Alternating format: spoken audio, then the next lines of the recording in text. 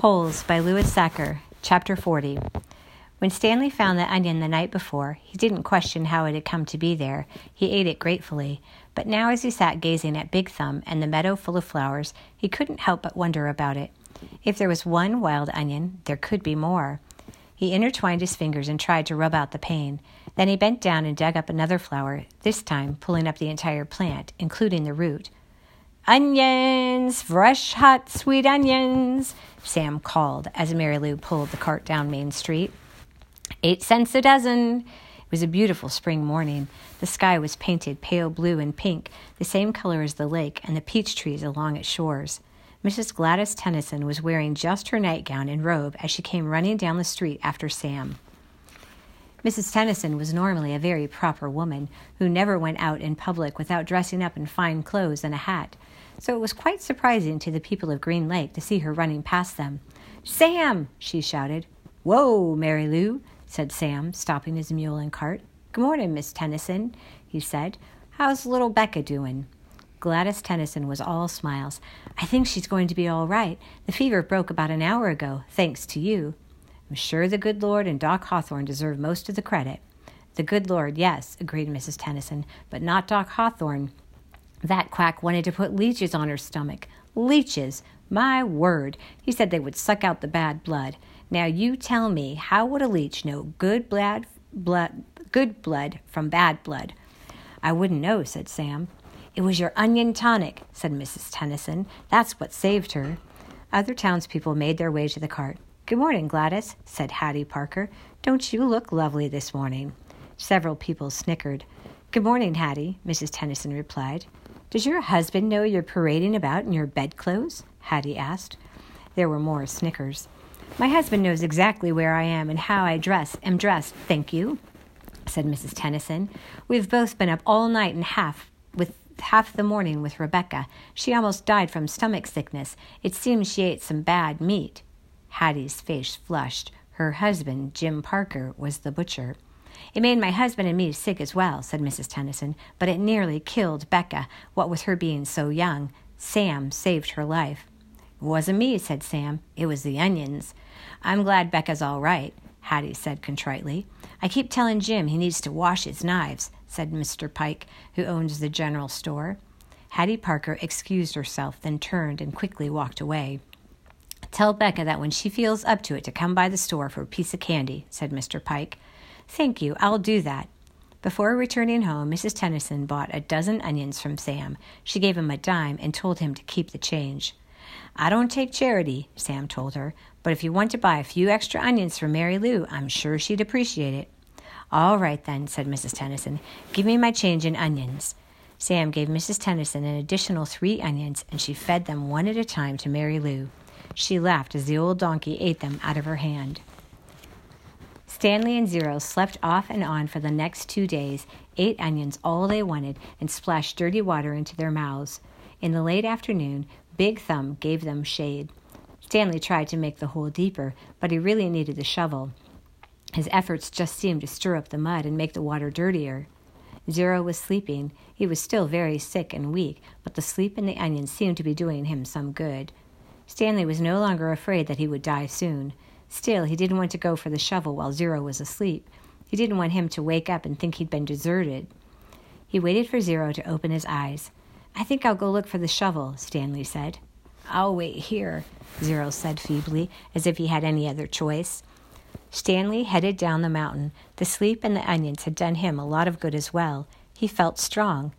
It was fairly easy to follow the trail he had made 2 days earlier. There were a few places where he wasn't sure he was going the right way, but it just took a little bit of searching before he found the trail again. He went quite a ways down the mountain, but still didn't find the shovel. He looked back up toward the top of the mountain. He must have walked right past it, he thought. There was no way he could have carried Zero all the way up from here. Still, he headed downward just in case. He came to a bare spot between 2 large patches of weeds and sat down to rest. He had definitely gone too far, he decided. He was tired out from walking down the hill. It would have been impossible to have carried Zero up the hill from here, especially after walking all day with no food or water. The shovel must be buried in some weeds. Before starting back up, he took one last look around in all directions. He saw a large indentation in the weeds a little farther down the mountain. It didn't seem likely that the shovel could be there, but he'd already come this far. There, lying in some tall weeds, he found the shovel, the sack of jars. He was amazed. He wondered if the shovel and sack might have rolled down the hill, but none of the jars were broken, except the one which had broken earlier, and if they had rolled down the hill, it is doubtful that he would have found the sack and shovel side by side.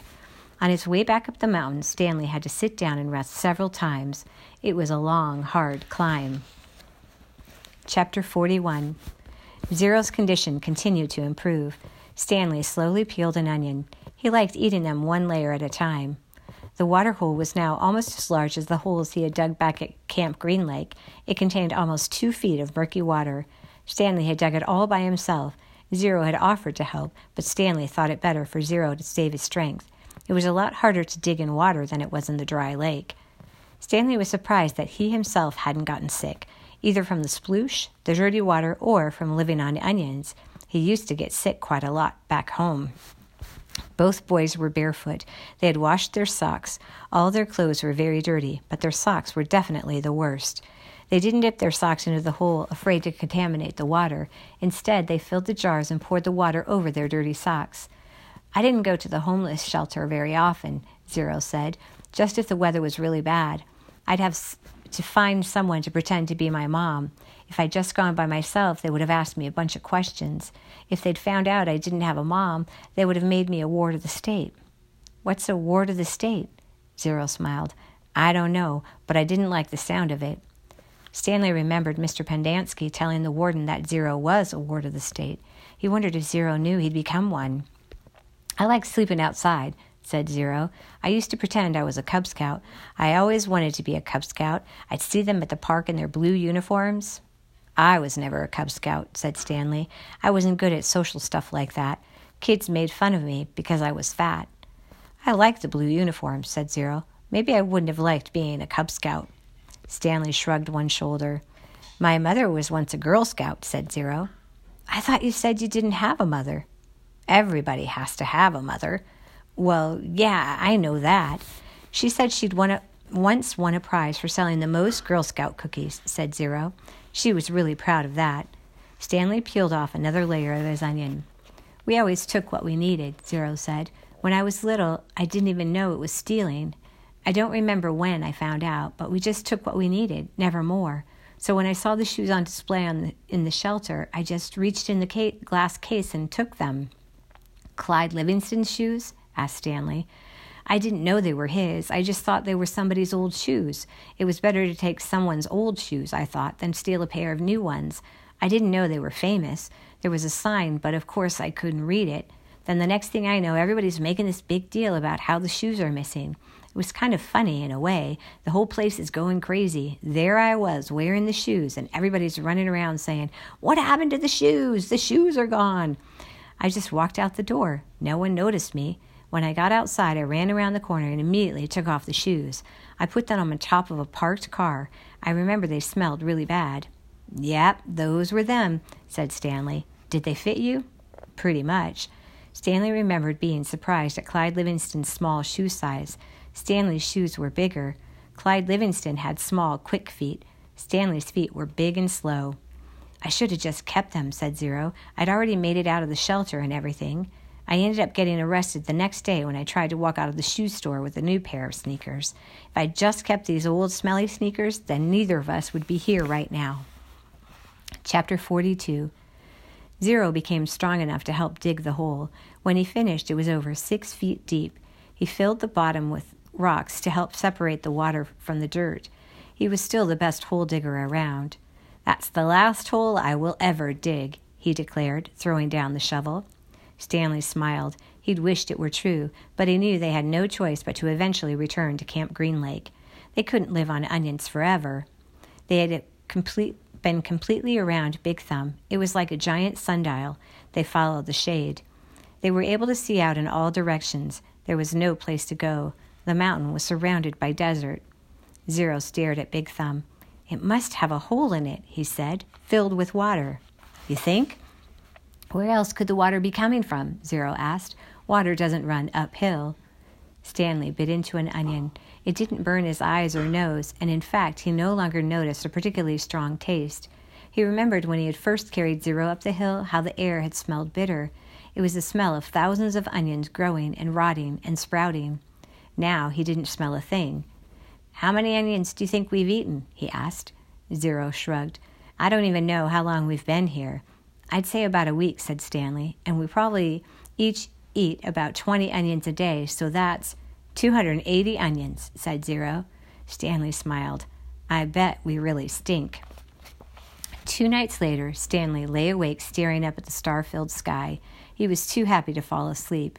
He knew he had no reason to be happy. He had heard or read somewhere that right before a person freezes to death, he suddenly feels nice and warm. He wondered if perhaps he was experiencing something like that. It occurred to him that he couldn't remember the last time he felt happiness.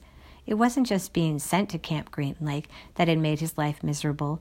Before that, he'd been unhappy at school, where he had no friends, and bullies like Derek Dunn picked on him. No one liked him, and the truth was, he didn't especially like himself. He liked himself now. He wondered if he was delirious. He looked over at Zero sleeping next to him. Zero's face was lit in the starlight, and there was a flower petal in front of his nose that moved back and forth as he breathed. It reminded Stanley of something out of a cartoon. Zero breathed in, and the petal was drawn up, almost touching his nose. Zero breathed out, and the petal moved toward his chin. It stayed on Zero's face for an amazingly long time before fluttering off to the side. Stanley considered placing it back in front of Zero's nose, but it wouldn't be the same. It seemed like Zero had lived at Camp Green Lake forever, but as Stanley thought about it now, he realized that Zero must have gotten there no more than a month or 2 before him. Zero was actually arrested a day later, but Stanley's trial kept getting delayed because of baseball. He remembered what Zero had said a few days before. If Zero had just kept those shoes, then neither of them would be here right now. As Stanley stared at the glittering night sky, he thought there was no place he would rather be. He was glad Zero put the shoes on the parked car. He was glad they fell from the overpass and hit him on the head. When the shoes first fell from the sky, he remembered thinking that destiny had struck him. Now he thought so again. It was more than a coincidence. It had to be destiny. Maybe they wouldn't have to return to Camp Green Lake, he thought. Maybe they could make it past the camp, then follow the dirt road back to civilization. They could fill the sack with onions and the 3 jars with water, and he had his canteen as well. They could refill their jars and canteens at the camp, maybe sneak into the kitchen and get some food. He doubted any counselors were still on guard. Everyone had to think they were dead. Buzzard food. It would mean living the rest of his life as a fugitive. The police would always be after him. At least he could call his parents and tell them he was still alive. But he couldn't go visit them in case the police were watching the apartment. Although if everyone thought he was dead, they wouldn't bother to watch the apartment. He would have to somehow get a new identity. Now I really am thinking crazy, he thought. He wondered if a crazy person wonders if he's crazy. But even as he thought this, an even crazier idea kept popping into his head. He knew it was too crazy to even consider. Still, if he was going to be a fugitive for the rest of his life, it would help to have some money, perhaps a treasure chest full of money. "You're crazy," he told himself.